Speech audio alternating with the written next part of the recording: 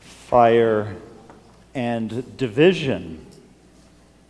Fire and division. Those are the two things that Jesus Christ has come to bring us on this earth. Fire and division. At first glance, this morning's gospel can be quite a troubling one, especially when that same Jesus has told us, "Come to me, all you who are weary and find life burdensome, and I will give you rest." How do we reconcile this Jesus Christ?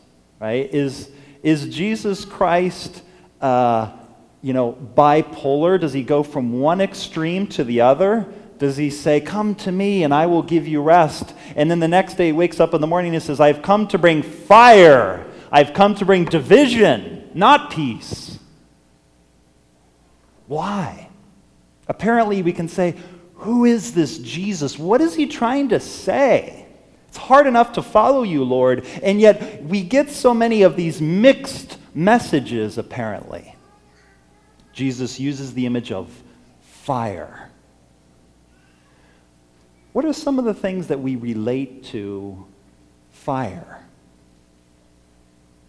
Think of those romantic dinners that you've had with your spouse, right? We usually, when we think of a romantic dinner, we think of a candlelight dinner, right? I think if you were planning a romantic dinner for your wife, you wouldn't go into, classroom at J.F. Burns and turn on all the fluorescent lights and sit down and have dinner at night. It wouldn't be very romantic, right? Fluorescent lighting is not romantic. It doesn't evoke sentiments, emotions of love, whereas a candlelight does.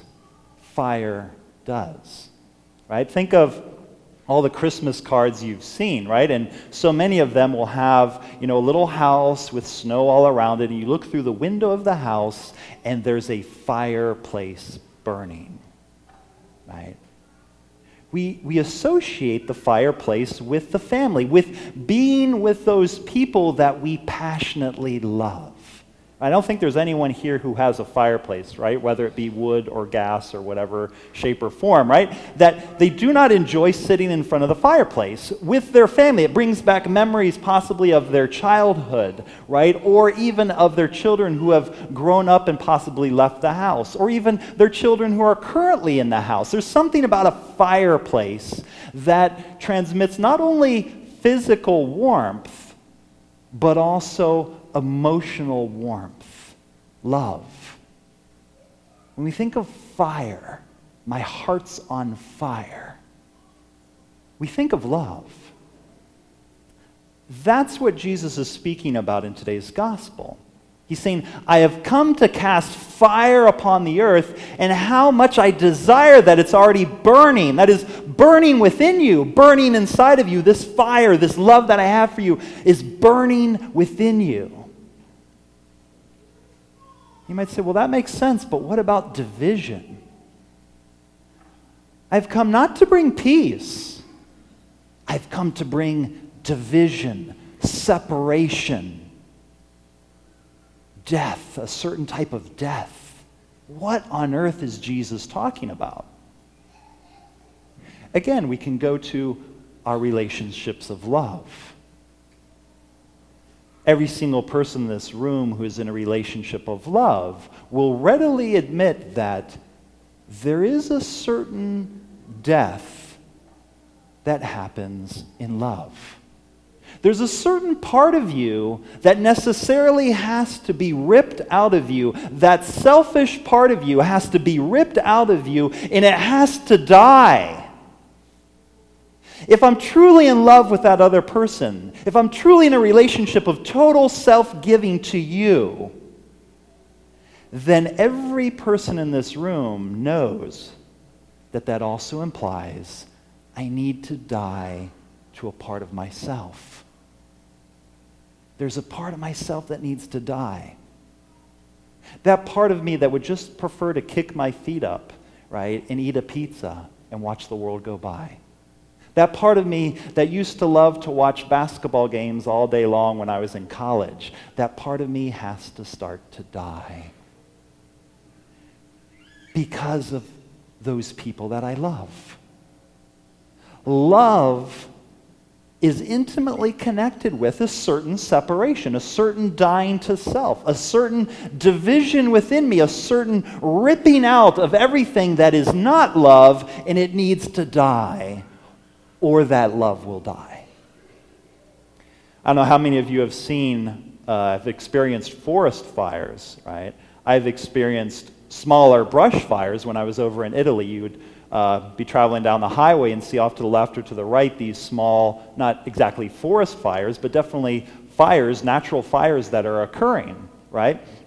And there's a theory out there, and a fairly well-founded theory, that a lot of the forest fires that are currently happening in the southwestern part of the United States of America is due to the fact that we're trying to control forest fires, right? Forest fire, it's a natural part of the forest life, right? A forest fire cleans out all the brush, cleans out all the garbage, so to speak, in the forest. It burns, it cleanses, it purifies, and it also, there's a certain type of pine tree that without fire, the pine cone does not open, and the seeds aren't able to be released, right? A forest fire is intimately connected with life. Right? The life of the forest, the vitality of a forest depends upon regular forest fires, regular evils, regular divisions, dying, destruction, so that the forest might live. So we think of fire, right? A fire purifies. It brings life. Yes, it divides, it kills, but it brings life. Jesus Christ's love for us causes us to be divided because that selfish part of me needs to be ripped out and needs to be purified.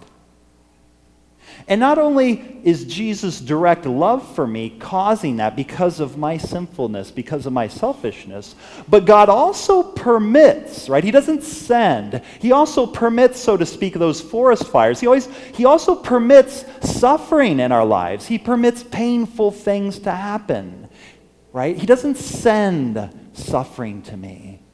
He permits it.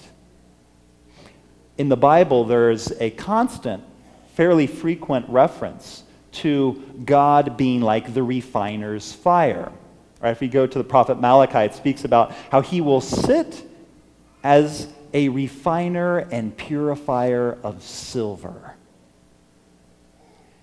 And I read up a little bit on this. I had heard something about this in the past, and I recently read up on it a little bit. In the ancient world, right, the purifier of silver would actually sit by the silver, right by the fire, and he would have to constantly be present as the silver was being purified.